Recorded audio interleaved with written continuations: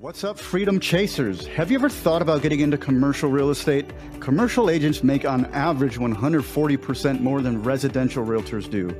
Our guest team individually made 250% more commissions on average than residential realtors by focusing on working with investors, building their portfolios, rather than focusing on getting listings to advertise for sale, which is something residential realtors should be doing anyways. Like, you should be connecting with investors. But she's going to tell us how to get into commercial real estate right now. Welcome to the Freedom Chasers Six-Figure Strategies podcast. If you're an agent or an investor yet to hit six figures, this is the show for you. We take a deep dive into strategies to help you achieve the goal of six figures so that you could grow up to seven figures eventually. Right, I am blessed to be sitting here with the commercial queen, Jolene Desmond. She has 20 years of commercial real estate experience. She was a large loan asset manager for a $7 billion CMBS portfolio, becoming a licensed commercial realtor and advisor. She currently owns KC Commercial Real Estate, which closed the year at $16 million in closed transactions, and they still have $8 million more under contract.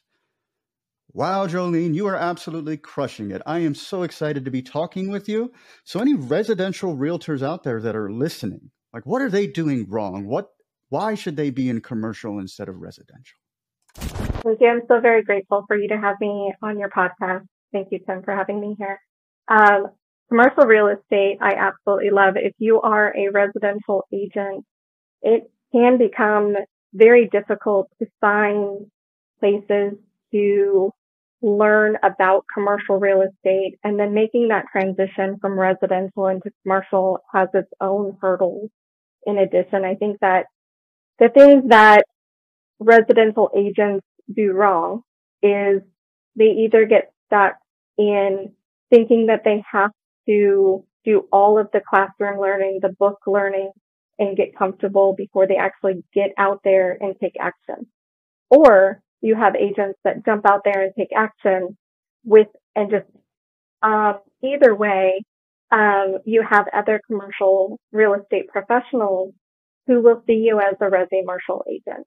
And I think that the best way to overcome that and fully make that transition is to work with somebody who knows what they're doing, who can mentor you, and work on focusing on making that complete transition from residential to commercial. And I think that the best way to do that is to get a very, very baseline learning in the classroom and jump out there into the field and start doing it with that mentorship at your back.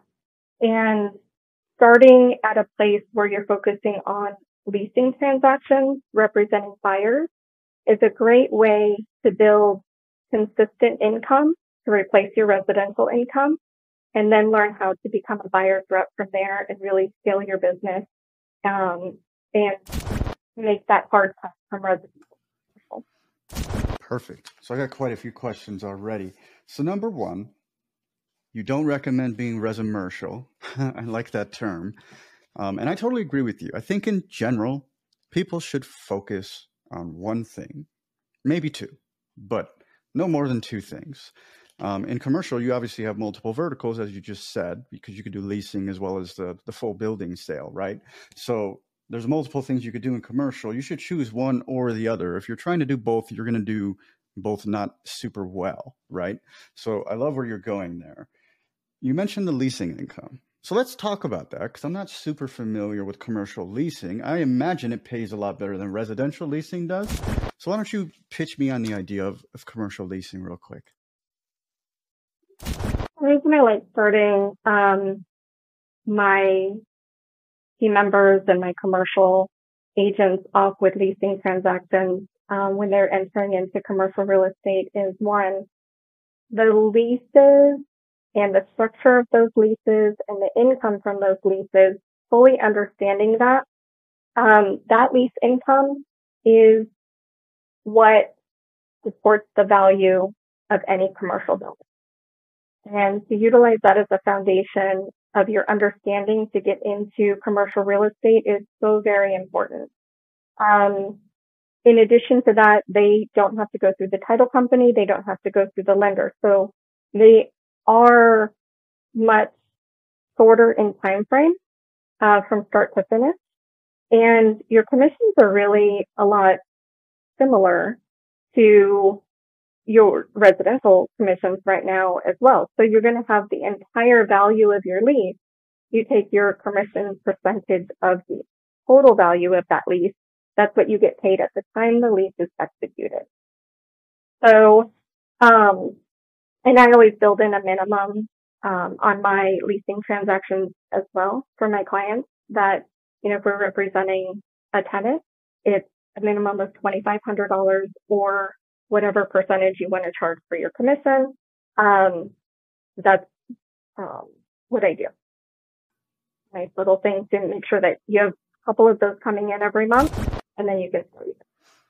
Absolutely. That makes a lot of sense. So, I often recommend to brand new realtors to get into leasing just to get your feet wet, because tenant leads are so easy to generate. Like you could sit, especially in Chicago. You could lease three a week if you were really trying hard, and that's pretty solid income. You're typically in my area, you get 50% of whatever the rent is, which is going to be between $800 and like $2,000. It's not too bad. That beats pretty much any average job out there. So marketing for residential tenants is super easy. What kind of strategies do you teach your agents to find commercial tenants? It's all about networking. In your networking, there's never been a networking event that I went to that did not come around full circle that I regretted going to. It's never going to hurt you to get in front of somebody and understand their business and where they're at, and just learning about the businesses in your area and the people who are running them and networking with them is going to benefit you in every stage of your business as you scale as a commercial realtor. It is. And you can do a couple different things. There's always, we have business groups specific for business owners here that we network with. There's groups where you have to kind of pay to play, be a part of those networking events. You can choose to do that. You can do certain things like connecting on LinkedIn to business owners. You can even go on Facebook, because usually business owners will manage their own Facebook group pages, and introduce yourself through Facebook Messenger. And, is there anything I can help you with? Are you familiar with when your lease ends? We'd be more than happy to provide an overview for you. Whatever we can do to help, make you understand, let you understand when you might need to start making those conversations with your landlord or start transitioning. Whatever we can do. Is your space working for you? How's it not working for you? There's so many different things that you can do to network and get in front of business owners. In addition to, we have so many different cities here in the Kansas City area, but even Chamber of Commerce's, the list can go on. So I won't ramble there, but if anybody has any questions or hardship on trying to get in front of business owners, Facebook is a great place to go find some groups in your area. Yeah, and some of them are just, like DuPage County business owners or something like that. It's just like, hey, here we are. Come find us. Absolutely tremendous. I totally agree. Like, I like B2B so much more than B2C because everybody's so easy to find. They're all over LinkedIn. They're everywhere. It's really not that hard to find these people. I think one difficulty that people will have is, how do they add value to whoever these business owners are, especially if they're new? So how would they approach these conversations in a way that is not, hey, I'm a realtor, I want to get your business, because that doesn't work. Well, the last networking event that we went to, it was a lot of, it's just introducing myself. Hey, I'm a commercial realtor, and what are you? What is your business? Tell me about your business. And if they're looking for space, or if they need help with something, or if they know somebody who would need help with something, they're going to speak up and say, actually, you can help me. And those are great conversations. Even if I can't help them with space, knowing about their business, maybe I'm talking to somebody else in the room later, and I'm like, oh, you know what? That lady actually, or that gentleman actually has something where you two should be. And so networking is, for me, all about not what I can do for you or how it's what do you need? And even if I can provide it, just understanding where they're at, what their needs are, and being able to make connections. If it's with me and we can provide value for you directly, great. If it's indirectly, great. I 100% agree with you. So typically, if I'm at a marketing event and I'm meeting somebody, like it's going to be almost 80% questions. Like, hey, what are your goals? What do you want to do? And things of that nature. I want it to be a genuine conversation, number one, because I want them to know, like, and trust me, if you show interest in somebody else, that it's a lot easier to do than, hey, I'm a realtor. Do you need a place to lease or something like that? A lot of people go at it that way, and I'm just like, that doesn't make any sense. If you show genuine interest in somebody, they often reciprocate. And if you let them do most of the talking, most people tend to like you. I mean, that's just kind of how it works. Because if somebody's dominating a conversation, that they tend to enjoy that conversation. So I love everything you went into there. So you typically start your agents off at leasing, which makes a lot of sense because not only are they still networking with people that might eventually buy, but as you mentioned before, they're learning cap rates and things of that nature. So it's an all-around learning experience. So what does the progression look like once you have somebody that is doing well on the leasing end? Again, I'll get into how you expect to transition through the leasing learning curve. But back to your previous comment, it does bring me back when I first got licensed. I spent all day, every day on the phone, reaching out to people, connecting with them, talking to them. Can I get on the phone and just learn more about you? And they're like, what do you want? I was like, I just want to get to know you, where you're at in your business. And January every year is always a very important place for me in my business because we reach out to all of our clients and make sure we fully understand where they are with their goals. And it's the same thing with people that are not yet your clients. What are your goals for the year? And you'll learn very quickly, especially as an agent, that you don't get to pick your own goals and monetary goals. My goals every year are to help my clients meet you. And that's how things do that.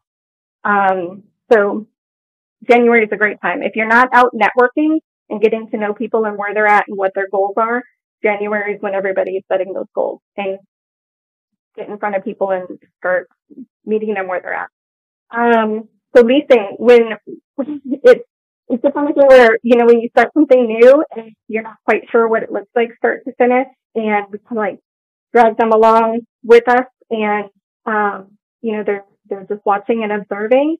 And we do a lot of work like in the field, outside of the classroom.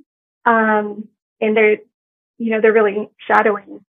Once they go through that transaction start to finish, and they go, oh, okay, now I see. And so then the second transaction, they're much more hands-on. They're taking phone calls, they're fielding phone calls, they're starting to review leases and talk about creative solutions and negotiations and options and all of those things. And by the time you get into like that third or fourth one, they're very much to the place where they can run those transactions start to finish. Every deal is always different. I learn something new myself every day, but they're in a place where they can take it and run with it and maybe just circle back and ask for it. So it's a very, very short learning curve once you get through the first two. That makes total sense. Because it transitions exactly the same in the residential world. For some reason, people think doing a lease is just going to be easier. And I'm like, actually, it's kind of harder. But it's like, if you could do a lease, all of a sudden you get a couple of those under your belt. It's like, oh, selling the house is essentially the same process. You can do that too. So, it makes a lot of sense.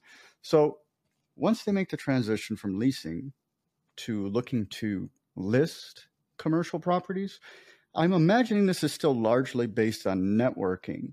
But are there any other strategies out there in order to find commercial buildings for sale? Like obviously with residential, you could call expireds or FSBOs or something like that. You could do a lot of cold calling. What other marketing strategies are there? Or is it, I mean, pretty much everybody in the commercial game I know, they just say network, network, network. I strongly believe, and this is how we made much more than even than an average residential agent, and even much more than, is that if you represent a buyer who is building a portfolio of commercial real estate, that is a repeat client. You are able to put the time in to network and build a relationship, a working relationship with them, and they will continue to use you as they build their portfolio. If you are spinning your wheels trying to find a building owner to list their property with you, you are going to sell that property once and you got to start all over again.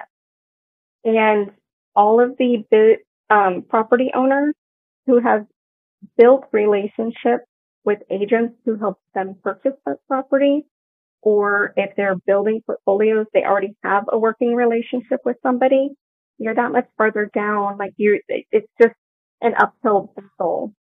Why would you focus on listings? Because you need an extra set of skills to truly advise your clients on what buying a property looks like. I am not a sales and marketing person. Listing a property for me is much more difficult than me coming in and running numbers and underwriting a deal and truly being able to understand start to finish in all of the due diligence of what an investor looks for. So it's a lot of the same learning curve for people who are looking to buy commercial real estate. They also need to know the same things, like how to underwrite a deal. These are all the same things that these commercial agents that I'm seeing are learning as well. It's all about being able to properly represent yourself, being able to properly represent somebody else's best interest. And I come back to it time and time again. You can list a property, you can make those cold calls, you can prospect every single day, get those listings, advertise them, sell them, and, cross your fingers. But, get repeat clients, get buyer clients, and grow with them. There are so many investors who are looking to build portfolios, and we have a number of clients who we started with early on, and our business is growing with their business. It's a beautiful. It is a beautiful thing. So, I mean, that makes a ton of sense to me. I am strongly opposed to anybody that's chasing one transaction at a time, because there are far more efficient ways to do things. This makes a lot of sense. So you're focusing more on the buy side because you find investors that are looking to purchase a lot of commercial properties. You don't need to sell 50 commercial properties a year to make a good living, because these tend to cost a lot more than your typical residential property, right? So if you get one investor that's going to buy 3 a year, that's probably enough to live off of. But if you get 10 of them, it's like, oh, all of a sudden you have a massive business and you only have like a very small client pool that you could treat like kings and queens or whatever they want to be treated like. You could give them all the attention they need because you have such a small basis. I love that. Very cool. So are you looking for people starting a portfolio generally then, as opposed to people that are kind of on the higher end that already have a large portfolio? Or are you trying to attract the people with the large portfolio as well, who likely already have a commercial broker? I think that at this point in my career, it's both. I do want to say, keep in mind that I came from the CMBS world, and I managed a $7 billion portfolio, and these were large loans. So we have loans that were $250 million, $1.1 billion in outstanding principal balance. And you'd have one loan that had 80 apartment complexes on, right? So when I first started, that was what I knew and what I'm very capable of advising my clients on. And if you have one or two very large balance transactions that you're working on and they don't come to fruition, then you're not paying your bill, right? And it's a lot of, I mentioned again, sometimes you're not in control of your monetary goals as much as your clients. Okay? And we're working in it's in their best interest to meet their goals, not about me, right?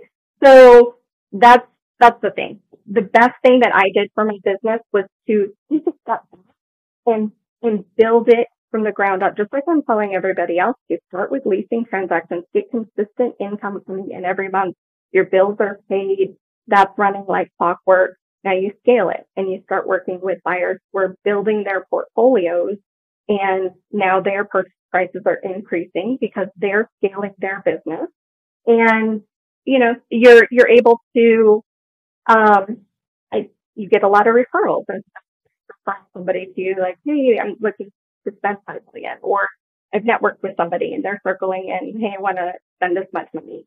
And, all of those things we're very capable of doing, but, we needed to let the business itself build and, let it grow. Absolutely. I love how you're focused on your client's goals instead of yours. It's like the book, The Go Giver, right? I probably say this too much, but the window you give through is the window that you get through. The more value you provide to other people, the more value you get in return. A lot of people fail to realize that. So like, you're not even thinking like, oh, Jolene, I'm going to sell all these commercial buildings this year and I'm going to crush it and I'm going to make X amount of money. You're thinking, I want to help this many people, and simply helping those people results in money. It's a much better mindset to have, because it's actually more fulfilling too. Because unfortunately, like if you go chasing the money, you're going to find, I found, and most people do, when you chase money, you're not going to find any happiness ever. And the people we work with, their mindset is just fabulous. We're surrounded by such really, really great people. And we're not coming into any year saying, hey, we're going to make $1 million this year. It's, talking to our clients, what are their goals, all of those things. And that's just how it works. I actually haven't read The Go Giver, but I was reading Thou Shalt Prosper recently, and it talks about, reiterates that too. Giving and receiving and sowing and reaping. Yeah, I like that. Absolutely. So you come from commercial mortgage-backed securities. We don't need to dive deep into this if you want. But are you comfortable explaining that for the layman? Is it pretty much the same thing as the residential one, or is it a little bit more? Is it a little bit more detailed? If it's too much, we could just pass on this one. I'm not familiar with the residential one, but I can tell you that when I first got a job at the company that I worked for, I came into my interview and I didn't even know what commercial real estate.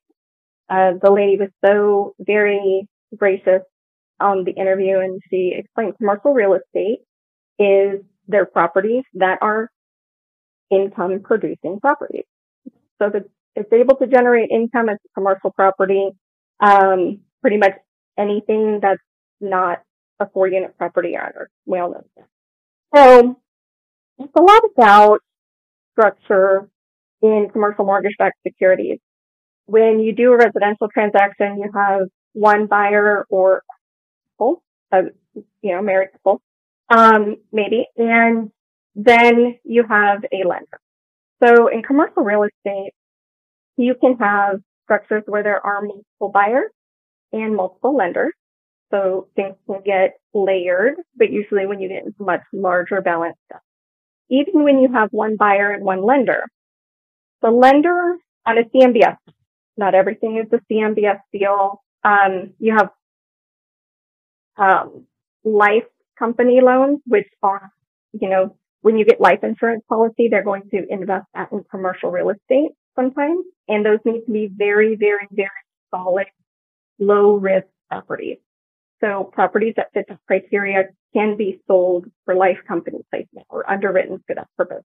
CMBS is like the next tier down, where there's still certain requirements on being able to have the bank give you a CMBS.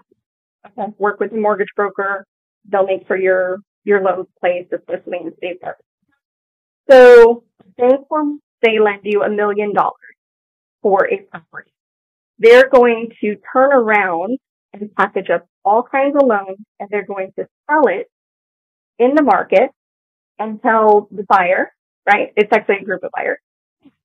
In 10 years, you will have earned all of the interest from this loan, plus they're going to pay back the principal balance. We lent them $1 million, but you're going to be able to recoup $2 million. We're going to sell it to you today for 1.5. Okay? So they immediately make $500,000. And now there is this group of investors who have invested into the debt on that commercial real estate property. And you have one person who is the asset manager who is working on behalf of that entire group of investors who have invested into the debt. Okay? And there's documents that are drafted saying, like, you can do this without other people's consent. You need to check with, like, there's things if things go sideways, different things you need to do, or different people who will. That is CMBS. And on your CMBS loan, and this is why I kind of went into this route in what I'm doing, because everybody is so very focused on buying right and underwriting. Okay? Yeah. There are a lot of things that can happen during your ownership that really allow you to realize your returns are. It's not all about your entrance. It's all about your returns are realized during ownership and how you manage your own assets. We like to try and keep a second, closing in mind for our clients, but we need to understand what day one of ownership looks like and what they're buying and what they are thinking and what those risks are. So CMBS, your CMBS loan documents are a lot different than your Laser Pro documents with your, credit union lender. The things that you want to watch out for if you're getting CMBS loans, pay attention, is that you may have some trigger where they can start capturing the excess cash from the property to profit. So you want to make sure you're not hitting those triggers. And sometimes if you hit those triggers, you cannot come out of it. Meaning you're not able to take any cash flow from that property until that loan is repaid in 8 or 10 years. So, yeah, can be.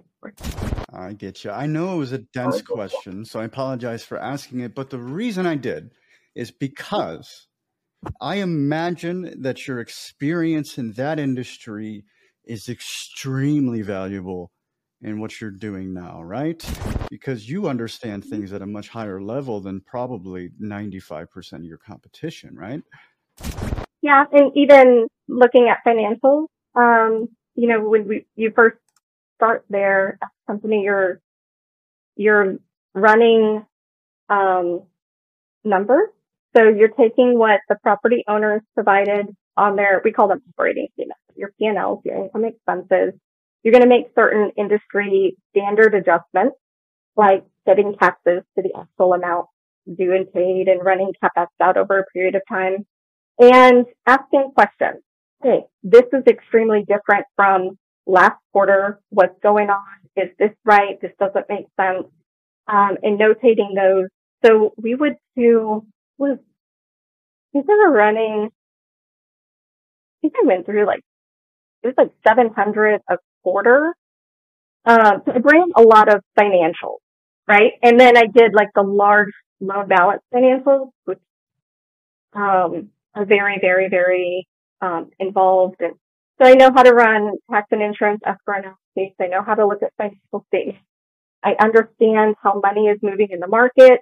You know, I have a degree in economics and finance and I speak Spanish. And so all of those things collectively over the last 20 years are extremely valuable, not just to me, but to my team to be able to just piggyback on, that and jump right in. Yep. Well, that's why I asked, because I knew it had to give you a tremendous advantage. So I wanted to get in there a little bit, and it was a little bit dense. So I imagine you didn't even touch the residential world at all. You probably went right to commercial as soon as you got your license. And one before I was like, no, I'm just gonna do leasing.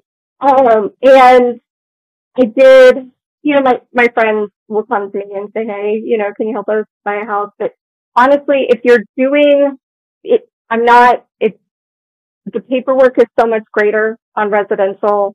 I don't like residential. If you are working, 8 to 5, Monday through Friday, and working as a commercial realtor, and then doing residential, like evenings and weekends, you're working 24 hours. You're going to feel like, right?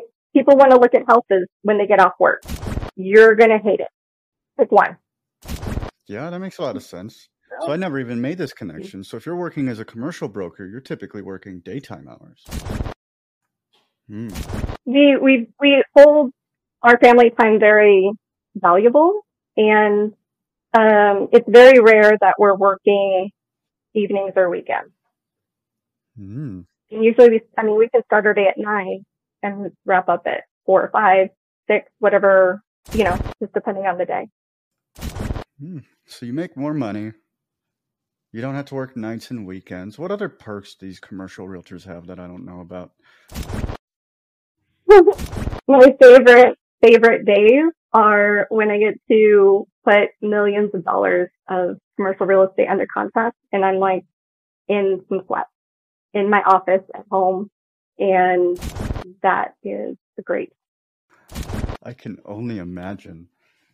Absolutely fantastic stuff.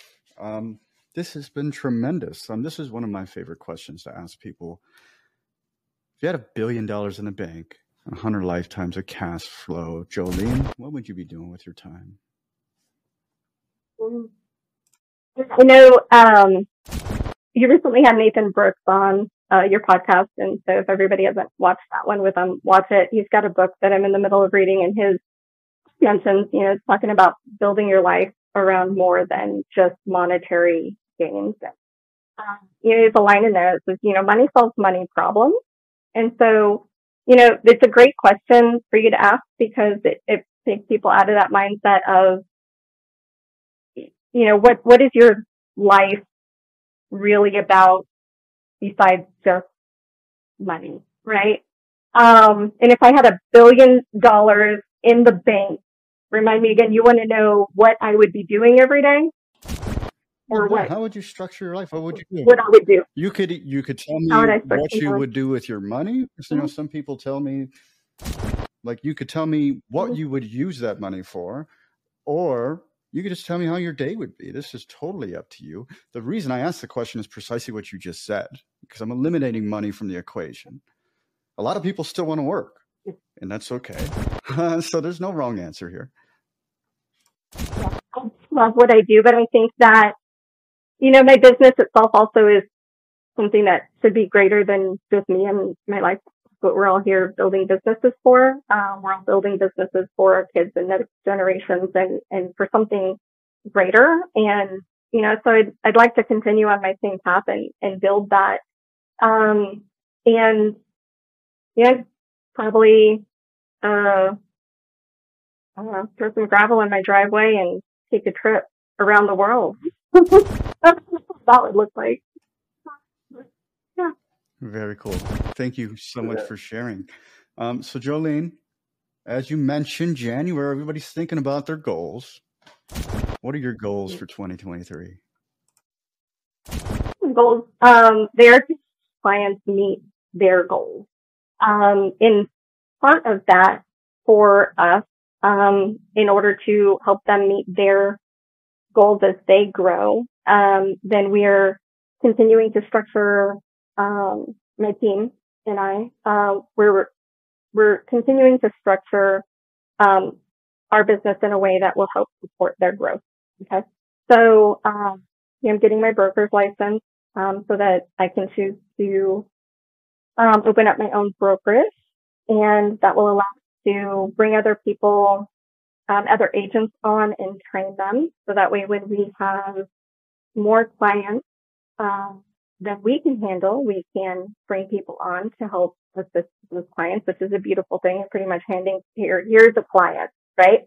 And we already know how you work and all of that sort of thing. I also own commercial commissions, so commercialcommissions.com. That is something that I'm very excited about, which will allow residential agents the opportunity to learn how to become commercial realtors, in the same way that I've taught everybody else, right? Let's get you some basic understanding, get you out of the classroom, let's get you, earning commercial, and then scaling. So, those are my goals this year. That's what we have on the table.